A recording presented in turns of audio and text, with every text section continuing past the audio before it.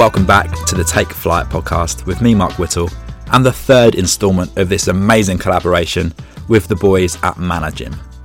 You guys know the drill now. Last month, Manor launched their brand new space, MCP. The most unique training facility I've experienced, and somewhere that definitely needs to be seen and trained in to be appreciated. The images look unbelievable online. You can see everything there at MCP_Manor. You can see what it's all about. Dark, gritty, you get a proper workout there, but going and experiencing it in something completely different. In honour of the launch, the guys hosted a 24 in 24 event.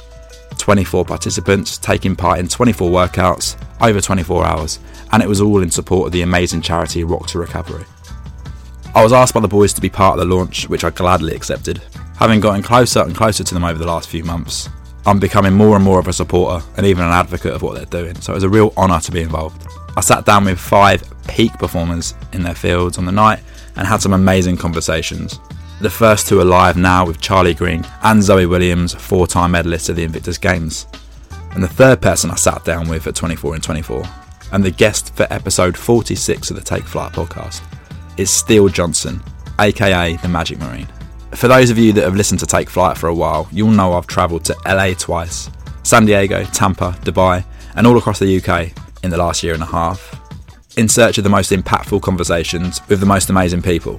I've spoken to the best athletes in the world, the most successful entrepreneurs, but this chat right here might be my favourite conversation of all, and I don't say that lightly. My brother always used to laugh at me as a kid because I used to come out of every single cinema visit saying that was my new favourite film. And sometimes I do feel like that with every episode I record for Take Flight, but I really think this could be my favourite. Steele is an ex-Royal Marine Commando who was in the military for 10 years, with the last 2 years as a medic in the Special Forces as part of the SBS, the Special Boat Service. During his 10 years serving, he had deployments in both Iraq and Afghanistan. Steele shares openly on this episode his experiences in both, and some of the more difficult things he went through during those tours. But believe it or not, his most difficult time to date wasn't something he witnessed in Afghan or Iraq. It was something more recently that happened to him when sadly he lost his dad. And I have to thank Steele massively for being so open about this part of his life. It was a really emotional chat. You can hear the emotion in there. I've listened back to it twice while I was editing it, and both times I choked up. But it was something that's so powerful because we've all experienced death of loved ones. So thank you so much for sharing, Steele, because I think you're going to help so many by opening up. As with a lot of suffering, positive things come the other side. By going through this, it led to a pretty deep period of reflection for Steele, which allowed him to realise what actually mattered in his life and what he actually valued. And he decided that those things were magic, motorbikes and surfing. And why not? He'd practiced magic since he was a kid, on and off, and got heavily back into it while in the Marines. And this is what led to the Magic Marine. He now performs at copious events, does loads of weddings, and loves what he's doing day to day. In his downtime, he travels with his brother and goes surfing. It sounds like a fucking great life to me. If you know anyone at all who's disillusioned with what they're doing, lacking fulfillment, or going through hardship, please send this episode to them, because I really think it will help. Steele's one of the most genuine, kind people I've met. I love chatting with him so much. If you enjoy listening to the episode, please reach out to both of us, at @MarkWhittle_TF and @TheMagicMarine, both on Instagram. We'd love to hear what you think. Without further ado, please enjoy one of the most heartfelt, special conversations that Take Flight's released with the absolute hero, Steele Johnson, aka the Magic Marine. Steele, welcome to the Take Flight podcast. Good evening. By the way, probably the best and coolest name we've had on the podcast. Thank you. Steele.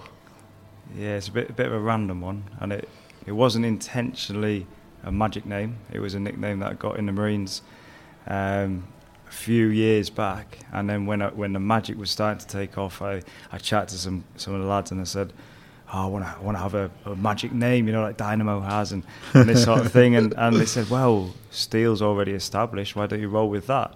So I was like, okay, do I keep it, don't I? And it just kind of, it was already, it had already changed over on Facebook and that sort of stuff, so some of the lads were calling me Steele, and it just kind of carried on and became a magic name. But now it's the Magic Marine, right? Yeah, I think that's... I heard someone call me at once, oh, look at that, he's the Magic Marine. And I thought it's just a great title to sum up exactly what I'm doing, although it does sometimes get confused with Magic Mike. The Marines having their reputation. Very different show. You know, the shenanigans that go on. But Yeah, different show. Well, mate, I'm so glad to be sitting down with you. We met at Woody's book launch a few months ago now. Yeah. And we had a brief chat. It was nice to meet you there and saw some of the magic there, which is brilliant. It's great to be there. I mean, to come and perform at the Shard. I mean, these are all, like, I never imagined the magic would take off like this. I never imagined I would be donning the suit and waistcoat and jumping into these absolutely fabulous venues and performing for fantastic people. I couldn't have imagined it going the way that it has gone. How long have you been doing the magic then? Like full time? I've been doing the magic full time for 2 years. But it's sort of, I guess I liked it as a little kid, but back then, like as a young lad, back in that day, it was a bit geeky. So I left it alone because I wanted it to be cool. And then it wasn't until I joined the Marines, I was a young Marine up at 4-5 Commando, and I saw another guy doing some sleight of hand magic. And I'd seen trick cards, but I'd never seen the skill set of sleight of hand. And this guy was doing this sleight of hand magic, and I thought, wow, that's awesome, I want to do that.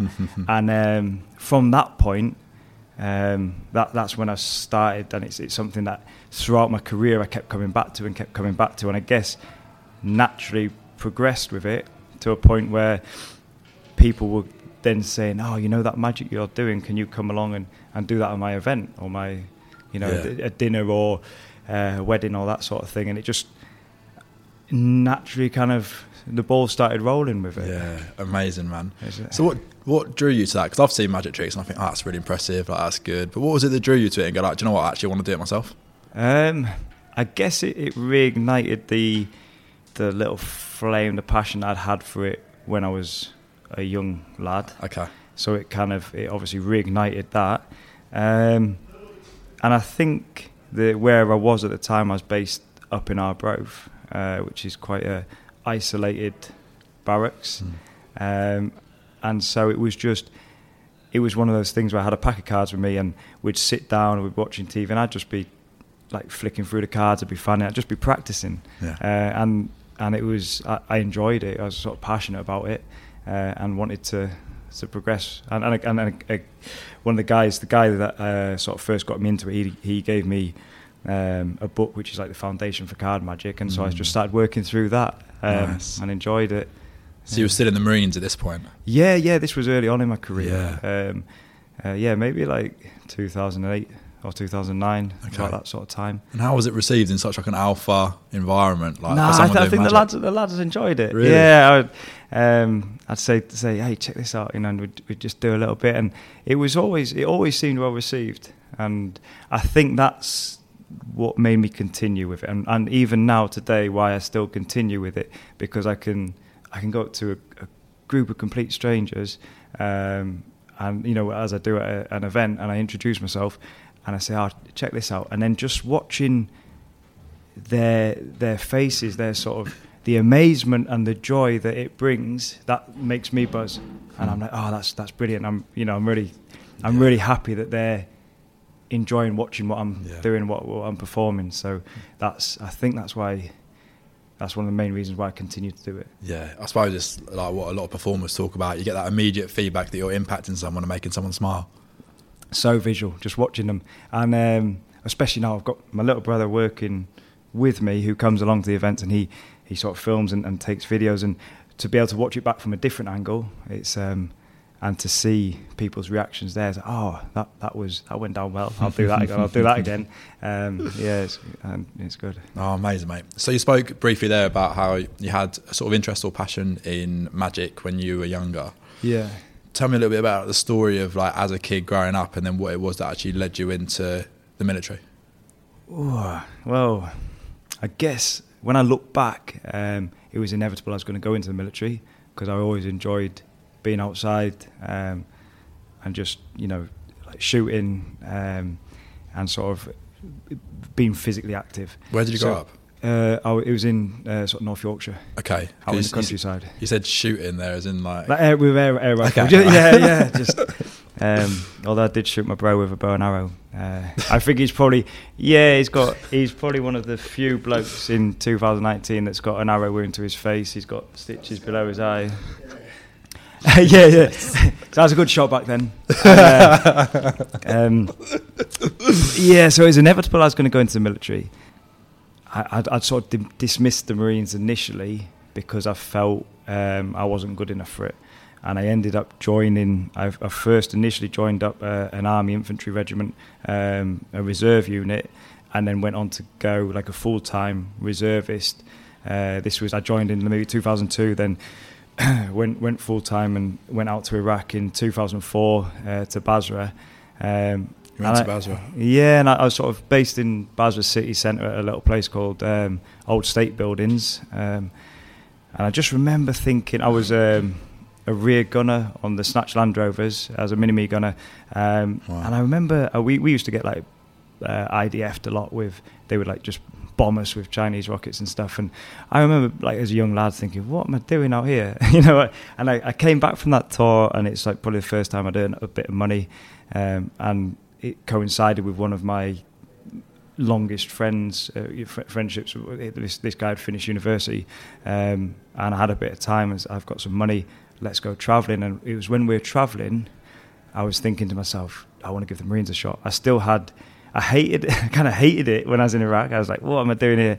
And then you get that retrospective enjoyment on things, and I kind of forgot how bad it was, and I thought, I want to give the Marines a shot. And we travelled around the world, and as we were travelling, I just started training for it. And How did you get out of so you're in the army as an infantry soldier in Iraq? Yeah. How did you leave the army?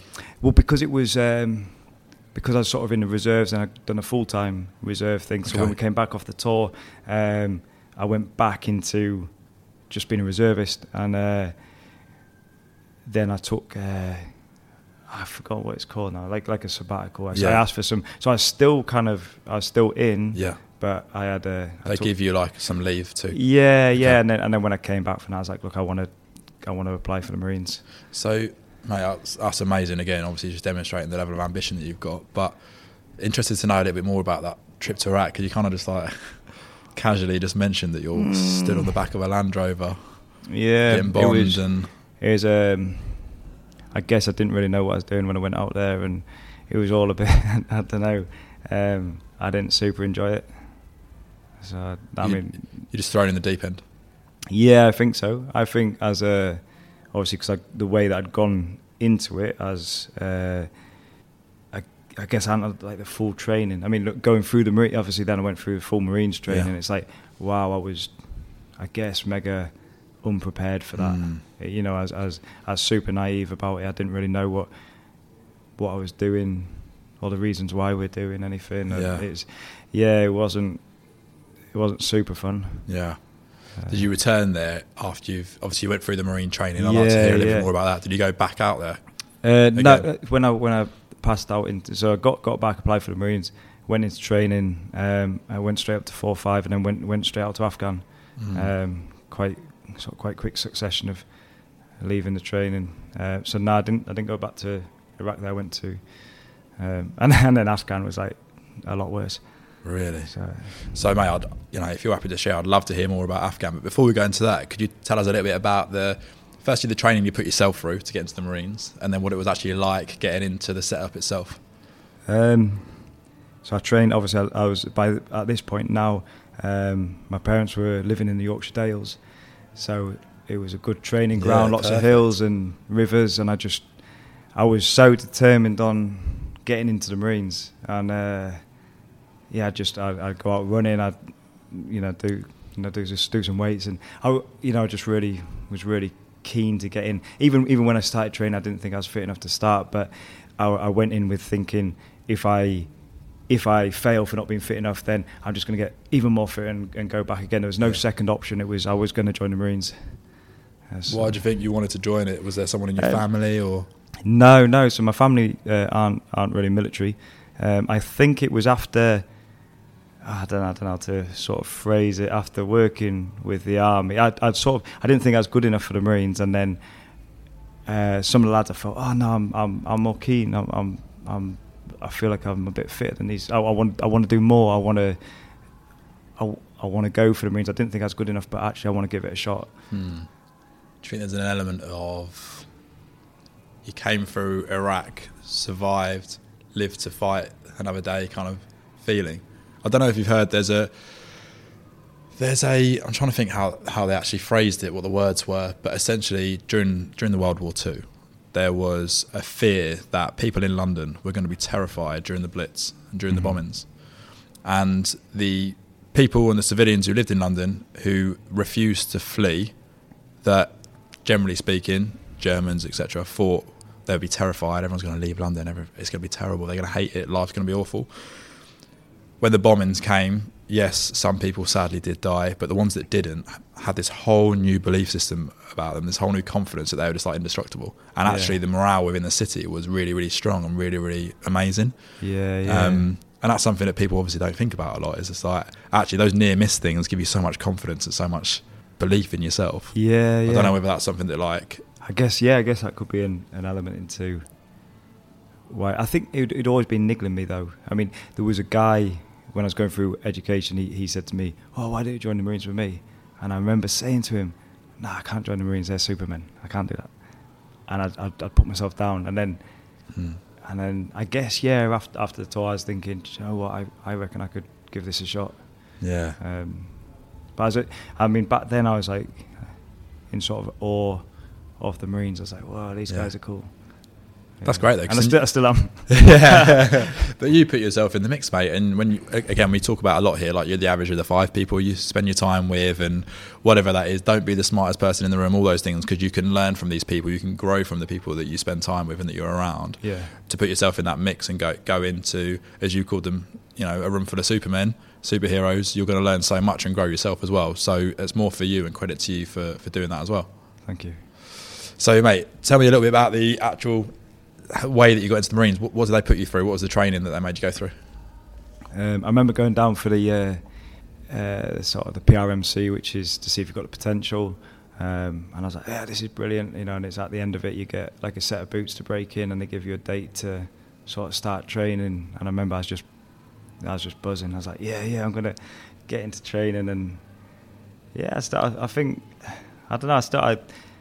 I feel like I kind of enjoyed training, but it's probably because I'm forgetting a lot of it because it was pretty hard. But I think it was at that point that's something that I'd chosen to do, and I don't think I'd ever felt so driven. I had purpose and direction, which are 2 key things that I didn't appreciate until leaving. Not so long ago. That this having a purpose and having a direction, and obviously the physical fitness and the tribe, we're tribal beings, being surrounded by these lads, with this, you've got your tribe there, you're all working together, the shared hardship, and that sort of all that coming together made I felt like I really achieved something going into it and passing through the training. Amazing, mate. How do you think people that might not have it now can find purpose and direction? I think it's quite a tricky one, because when I left, I was obviously very aware that I wasn't going to have a salary, but I felt I can make money. I'll do whatever I can make money. That's okay. But what I didn't appreciate when I left is, then I had no structure to my time. I had no direction. I was then just floating this bumpy transition back onto Civvy Street, where I didn't really know what. So me and my little brother kind of came together, and we only very recently, really, we started chatting about, we've got to do something. We've got to focus on something. And what do we like doing? We like adventure, motorbikes, magic. Let's do something with that. And we've now got a big plan for next year, which we're going to touch on now or touch on in a bit. So I think so back to that question, I think just kind of breaking it down, brainstorming, what do I want to do with my life? Like, what am I doing? What do I want to be doing? And I guess we're lucky in the fact that, I don't have children yet, and I don't have super commitments. So I don't have those pressures that a lot of people do have. So how old are you? I'll be 35. This month. 35. This month? Yeah. Oh, there we go. But do you know what I love about that is that you've essentially mapped out a plan of how people can find their purpose. But the first thing you said was, let's talk about the things that we love. We love, what did you say, magic, motorbikes and adventure. And adventure. Yeah. Mate, that's brilliant. So if anyone out there who feels they haven't got a purpose, write down the things you enjoy doing or the things that you love. Yeah. Try and build activities around those. We'll see if we can, like I say, we can touch on what we've got planned for next year. Yeah, please, mate. Now? Yeah. So we thought, let's put these things together. I mean, my little brother, he was so we lost my dad like a few years ago, and that kind of really hit the family hard. Which is it feels like a ridiculous thing because it's an inevitable thing, and obviously I reassure myself that it's a lot better for me to lose him than him to lose me. Go, in Iraq or Afghan, like that would have really broken my parents. Like, this is a natural way. We're all grown up. It's not like I've lost him as a young lad, but God, like really, really kicked my whole perspective on life, and it really affected the family. And I noticed my little brother was struggling with things, and his kind of life was falling apart a little bit. And I was like, "Come on, let's pull together. What do we like doing? And we were getting into motorbiking. I used to ride when I was younger, but then we're getting into this motorbiking, and then we liked the old Royal Enfield. So we're like, but buying them here is a bit cheating. We need to get them from India because that's where they're made now. So like, why don't we go to India? And then we're like, well, if we got to India, we could like ride them to Beijing, and then get the Trans-Siberian Express to Russia, and then ride them back or something. And then I couldn't find anywhere. I was like Googling, I couldn't find anywhere that would say that you could take a motorbike on the Trans-Siberian Express. So I was like, well, let's ride them out. So then we're planning this route, and the sort of planning stages of it now. But linked in with some great contacts who are helping us with it. But we if we go to India maybe February time next year, get these bikes, go over the Himalayas, do sort of one of the highest passes near Leh, come down into Pakistan, go up into China and Kyrgyzstan. And I mean, I was just looking through the route the other week, and there's some absolutely amazing places. There's these burning craters that just these ancient cities, and we thought we'd do this big motorbike adventure from India back to the UK, but we're going to do magic. So we're going to go to these dusty villages, we're going to be doing magic for the locals, but also my brother's a history academic, so he's going to narrate parts of the trip and say, well, this is where Babur did this is Genghis Khan, Alexander the Great, these are ancient cities. We're going to sort of the paths that we're travelling on, and then also the history of magic with playing cards coming from China into Europe, getting carried by soldiers, bringing magic into Europe. So we've got like the history of the route, the history of the magic. Me and my bro as these like bearded brothers, Vikings. I don't know. doing this trip, and we thought, we'll if we're doing all this, we might as well film it. So let's film it, and then we've kind of thought we can either self-produce something or create a short film, or if someone is keen, we can, that would think, this might be interesting. Let's get this produced and create a series. So that's amazing, mate. That's next year kind of. So I've stopped taking bookings with the magic to focus on this motorbike trip. But how inspiring, man, because like you've essentially gone from a really dark place to thinking, first of all, you've been amazing because you've been supportive to your brother and you've recognised that, and you've obviously been going through a tough time yourself as well. But all you've really done is gone on the internet and gone like, I've got this mad idea, let's try and do something about it. Yeah. Like, we can all do that, can't we? But a lot of us don't act on it. Like I say, I'm so privileged in that I've got my bro, and I don't have massive commitments. I'm not tied to anything. I'm pretty free. So yeah, it's I know a lot of people are then tied into. I see people getting themselves tied into things. They, like cars on finances and all this stuff where they. I heard someone call it like renting their life. And they tie themselves into where they've got that much. The outgoings are that high every month. They have to be making the incomes. And at the moment, we're we were like super flexible. I kitted out like this surf shack van when I left the Marines. Like, so my plan was to leave the Marines and travel around Spain and Portugal doing magic around the beaches, around the tapas bars to get a bit of tapas.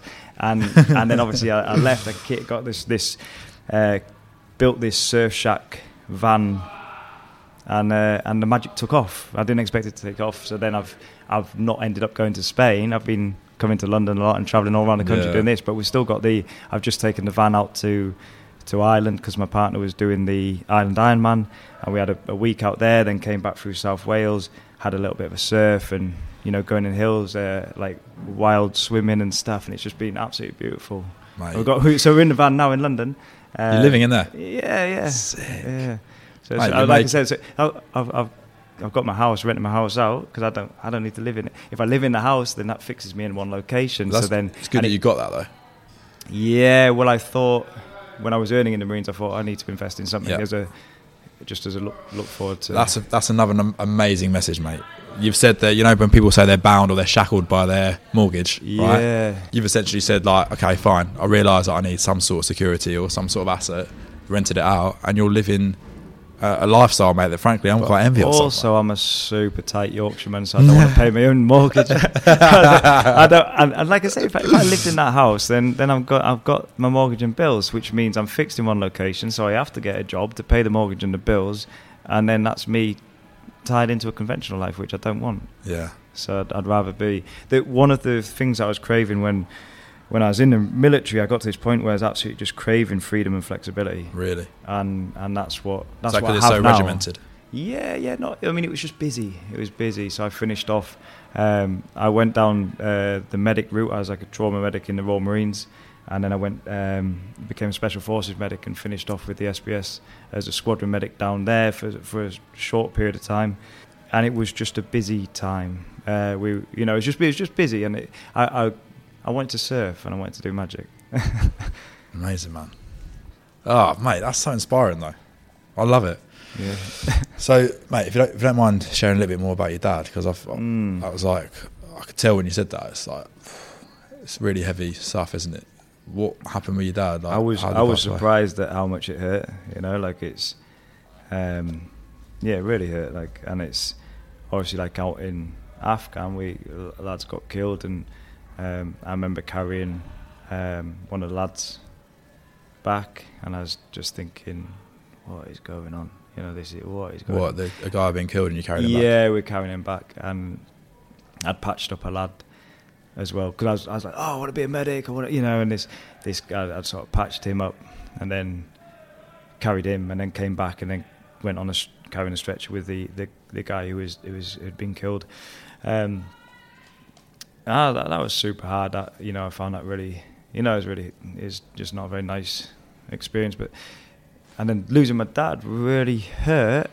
And I was like, why? This is an inevitable thing. Why is this hurting so much? So my dad I was out in Norway. I came back in February 2013, and my mum said to me, she rang me. She said, "Oh, your dad's not well." And I was like, "Oh, what's up? What's up?" She's like, "He's got cancer." I was like, "Okay, I'm coming home." And I drove home.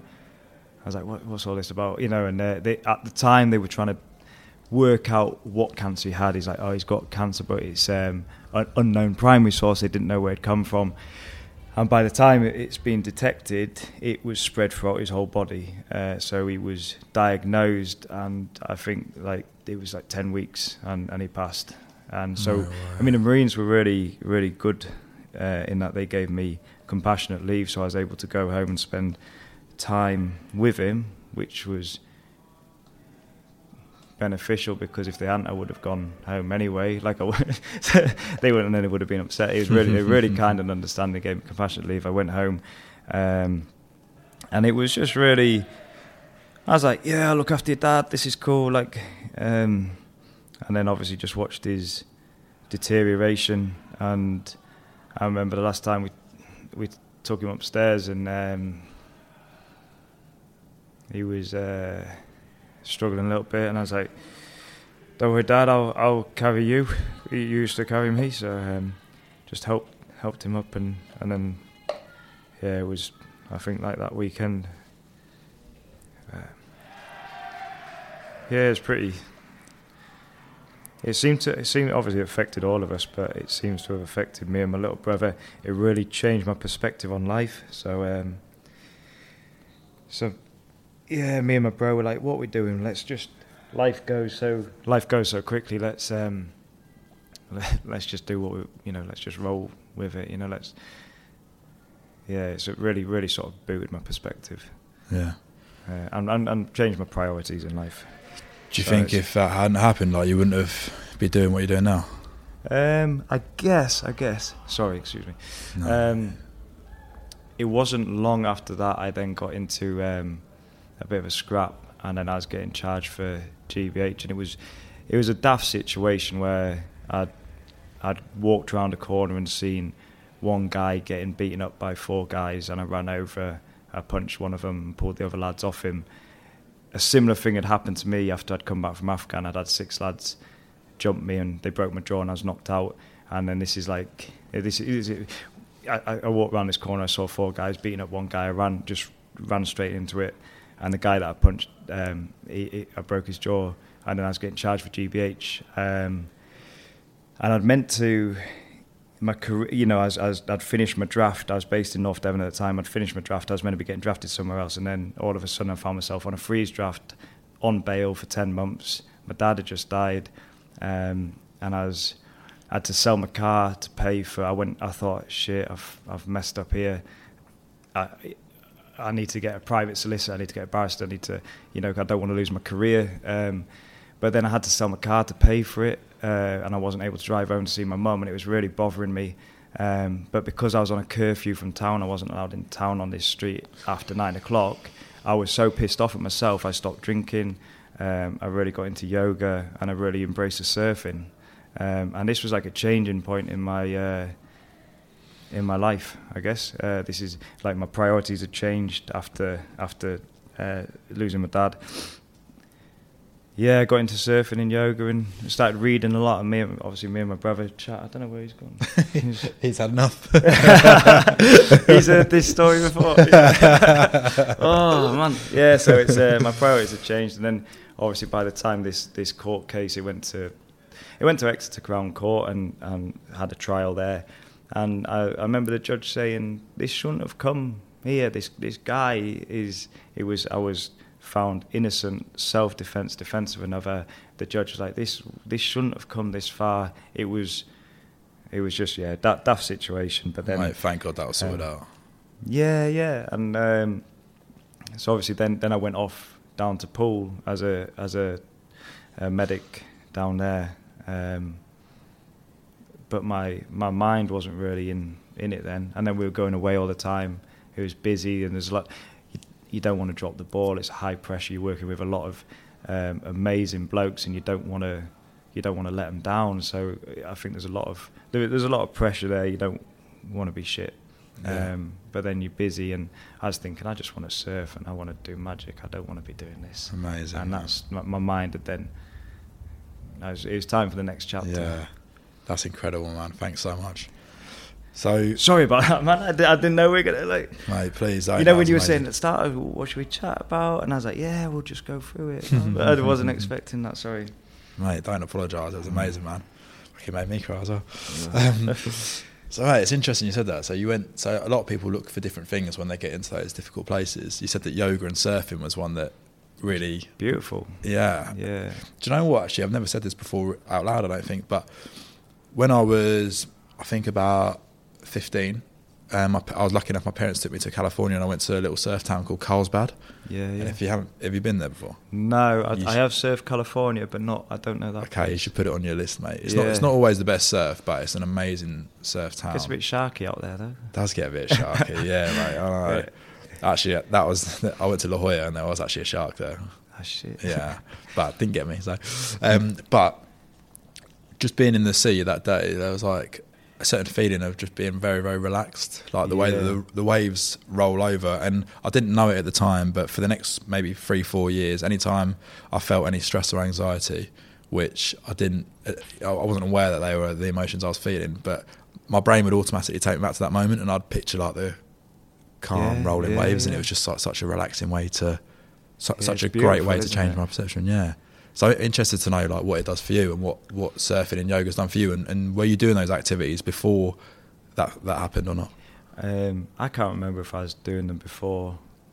I might have sort of kind of looked at it, but I guess it was this change, a lifestyle change really, because as I was annoyed at myself that I'd got myself in this situation, and it was like not drinking, and I think I just focused on those. There was a nice Devon yoga place, and the surf there is beautiful. I used to drive down before work sometimes, and I remember paddling out, and the sun would be rising. I'd be hitting through the break. I'd be the only one in the water as I'm hitting through the break. I'm like, turning the waves, like splashing up, and like the droplets just glistening on the sunrise. And I was like, that is amazing. I just loved it so much. This, really. So I really sort of itch. I want to get back in the water. Back in the water. And it's that's why I wanted just to revolve my life about, travelling the coastline of northern Spain and Portugal, and I've still not got the van down there. Although I have just been surfing down in Polzeath with some of the lads, which has been really good. And then obviously I got a little surf in South Wales just the other day. It was only small, but it's just really good being back in the water. Oh mate, yeah, I bet. We've had Andrew Cotton on the podcast, who's a professional big wave surfer who learnt to surf in North Devon. I'll never do big wave surfing. No, mate. Well, he's done that Nazaré in Portugal, like it's like 100 feet waves. Some of them. It's ridiculous. It's insane. Yeah. But you don't get the relaxing meditative state from doing those. Have you seen Point Break? The old Point Break. Keanu Reeves. I think that as well. It's like, this is so cool. Patrick Swayze is so cool.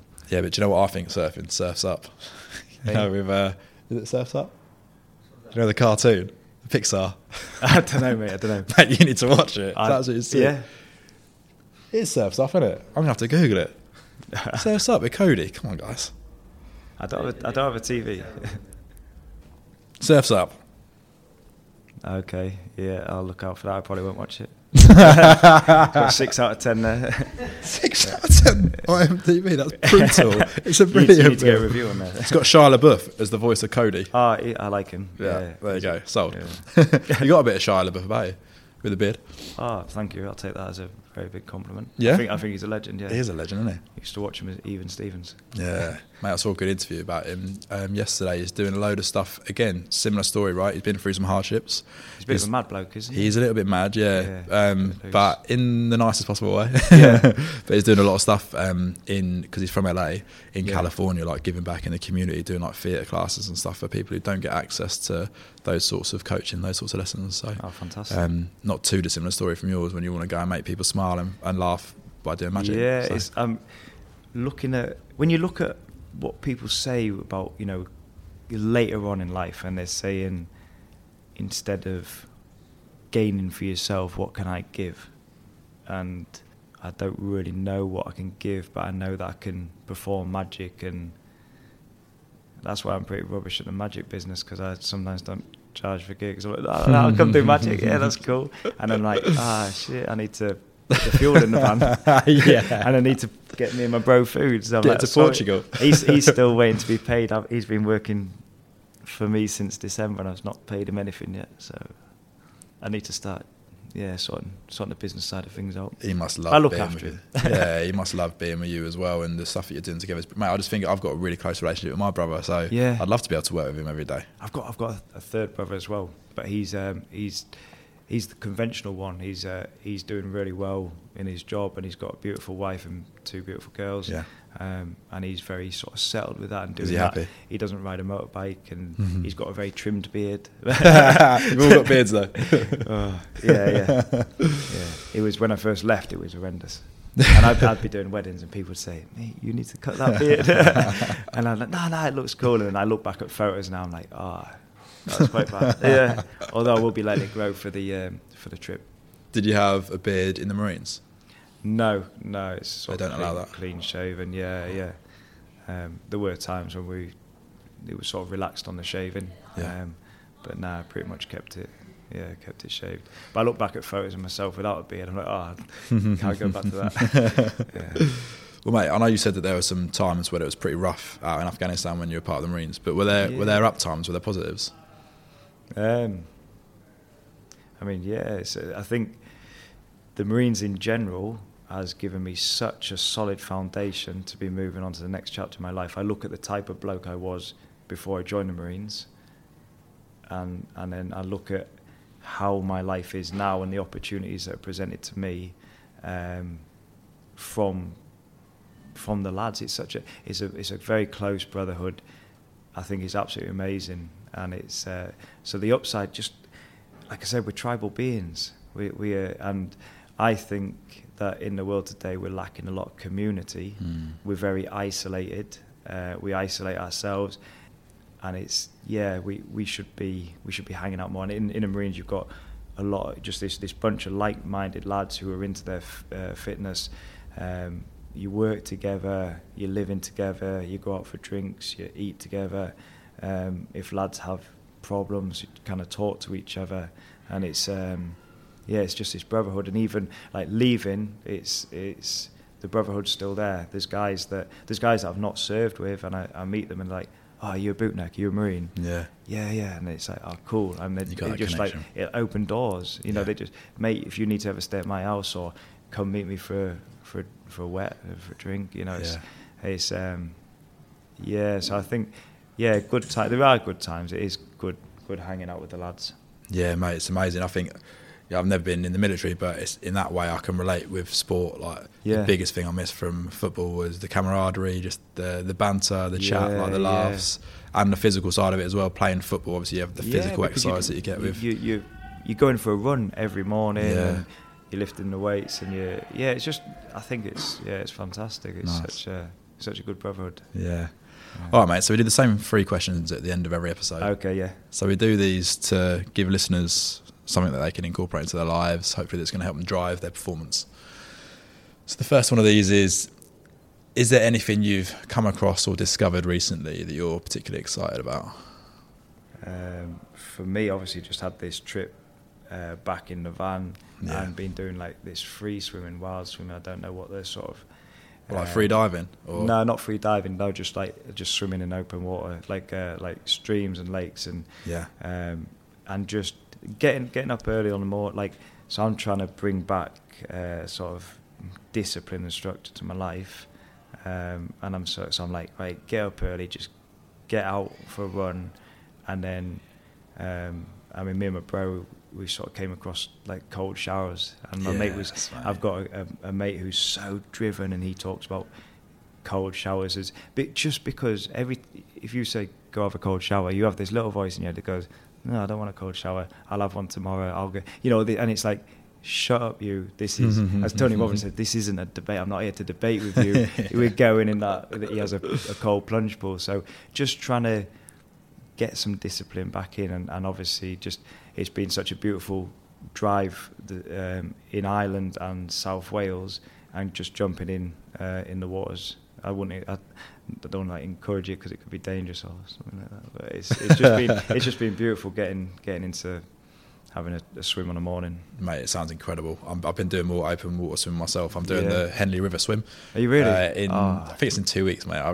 I need to do a longer swim because I'm going to struggle. How far is it? It's only 1.5k, but that's still enough. And all I do is put little short swims in the pool, so I need to. Are you in a wetsuit? Yeah. Yeah. I found swimming in a wetsuit is so much easier, I think, for a bloke, because we naturally sit in the water.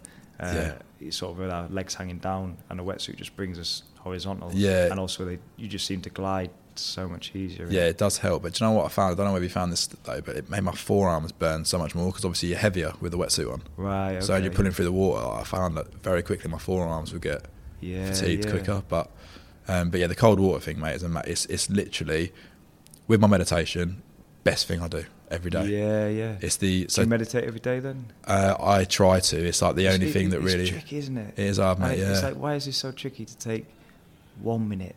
3 minutes, which is going to benefit you. Yeah, just to sit down. Because we're programmed just to keep going, aren't we? Yeah. And I think it's conditioning. We've been conditioning. So for the last 35 years, I've been conditioning myself to roll through my life without meditating. So then to try and bring that in, I think that's why. So just trying to get some structure and get some discipline, and sort of do the things that we know are good for us. Yeah, Yeah, I couldn't agree more, mate. So on that point, perfect segue. So the second question is, if there was a habit or routine that every one of the listeners should incorporate into their day that's going to help them, what would it be? I think it's really nice when you got to sort of get up and just get out of bed. I find it nice just going, like literally just run for 10 minutes, come back, and then just stretch. But even if you don't do the run, just to get up and I do sort of 4 breaths, reach up, and then just hang down, sort of ragdoll pose. Just kind of stretch the back out and just kind of loosen up a bit. And I think, and then if you can, sort of kind of 4 salutations to the sun, just a little stretch out, and then maybe just sit and just try and do like a smally meditation. Yeah. I think that's a very, if you could kind of incorporate that into your daily routine, just do it just before you clean your teeth, so you're just kind of getting it at the same time, get that consistency. You can build it up later, but just get even you just do a little bit of stretching. I think it just feels really nice. Just feels really nice way to start the day. Yeah, mate, amazing. It's calming me down thinking about it. I think, do you know what I find is interesting is, like, I've heard someone talk about it before as well, is like, look at the way that dogs get up in the morning. Yeah. So my dog sleeps on the floor next to my bed. So she's fucking brilliant. She will sleep as long as I sleep, which is ideal. So as soon as I get out of bed, she gets out of bed. Yeah. The first thing they do is they shake and then stretch really long stretches out. And that's just like, that's not like, they haven't been programmed to do anything differently. That's just like a natural instinct for them. It's like, when they wake up out of bed, the best thing to do is to stretch. Yeah. So when they do that, I'll try and do it as well. Yeah. All right, mate, so the last of these 3 is, there was 2 versions of yourself. Imagine going back to a time that was particularly difficult. It could be a time that you've been in the Marines, or it could be a time with your family. What's the key differentiator between those 2 versions? One of them went on to have the success that you've had, change your outlook on life, change the way you see things, and go on this journey as a magician, go on this journey and find new places to surf and have all these amazing experiences, and the one who wouldn't have been able to do all that. You can't be a victim. So you can't go, poor me, like this is life, this is happening, like it's just rolling. You can't have your internal narrative of being a victim. If we don't have that and we just take responsibility for what we're doing, then I think that helps. Yeah. My brother sort of teaches me a lot. Yeah. He told you all of it. That ownership thing, isn't it? Yeah. Okay, that's amazing, man. Okay. Mate, just before we finish, one more. What's your favourite magic trick? What have you seen? Which ones have I seen? The ones, all the ones you did at Woody's book launch. Yeah. I didn't see the ones that you did tonight. Okay, I didn't have a good enough view. I'll show you after this. But, okay. Just a little routine. I'll do it for you two. Just 2 cards selected and kind of just rub one into the other. I think it's a very visual change. Yeah. Also, just changing the colour of the pack of cards, and then changing the colour of the whole pack. Yeah. And then I like the stuff with fire, just producing things from fire. That's sick. Have you seen anything with fire? No, because you told me about this again the last time that we met, or the first time that we met. I'll show you something. Yeah, mate, that'd be brilliant. I'd love to. All right, mate, I just want to acknowledge how much of an absolute legend I think you are. I've absolutely loved speaking to you. And thanks so much for sharing the story, man. It really touched me, so I appreciate it. Yeah, no, thank you for coming and asking me to talk. I didn't sort of expect it to be like that, but it's been really nice chatting to you too.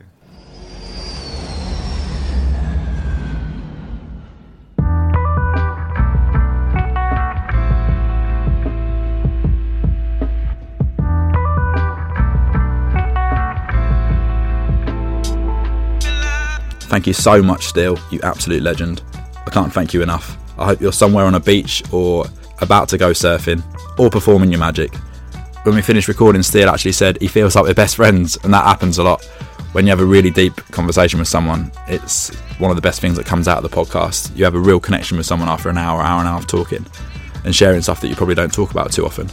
It's definitely one of those stepbrothers moments. If you want to book Steele, and I recommend you do, I've seen him perform twice now, firstly at Woody's book launch and second at the Manor 24 and 24.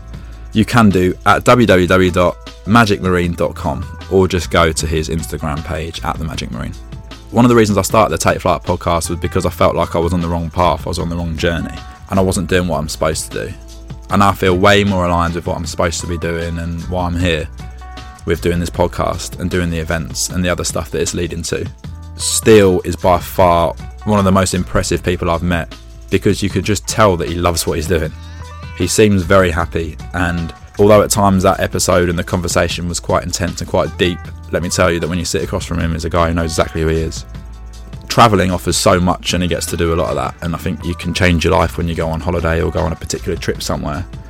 And I wanted to recommend a book to people who felt inspired by this conversation or felt like they might want to be doing something similar, not be shackled by their mortgage, not be stuck in the life that they're in now. There's a book called Vagabonding. It's one that Tim Ferriss talks about regularly. It's in one of his recommendations, and it's something that I've looked to in the past, and it gives a step-by-step, action-orientated guide as to how you can ultimately vagabond. A vagabond is defined as a person who wanders from place to place without a home or job. That can sound quite negative, but really what a vagabond is, in my opinion, is someone who's finding themselves. And this book is something that allows you to do that. It allows you to financially look at how you're going to do it. Organisation wise, help you learn what the best way is to go about organising and planning something like this. So if you feel like you're stuck somewhere, read this book. Reach out to Steele as well, as I'm sure he'd love to hear from you and love to help. Or go and join the boys at Manor, because they're absolute legends. I know you know how I feel about them already. Go and speak with Louis Watts, Charlie's brother. He's running the sales team there and he's a top guy. He'll be able to help you out. Often when we do feel lost or unfulfilled or lacking direction, it's because we want to feel more aligned or more in touch with our values. And often being a part of a community that has the same values as you, it makes you feel like you've got more of a purpose. Manor does it for me. I'm sure it'll do it for you as well. I've droned on enough at the end of this episode, but I really hope you enjoyed the chat. There's 2 unbelievable guests coming in the next 2 weeks.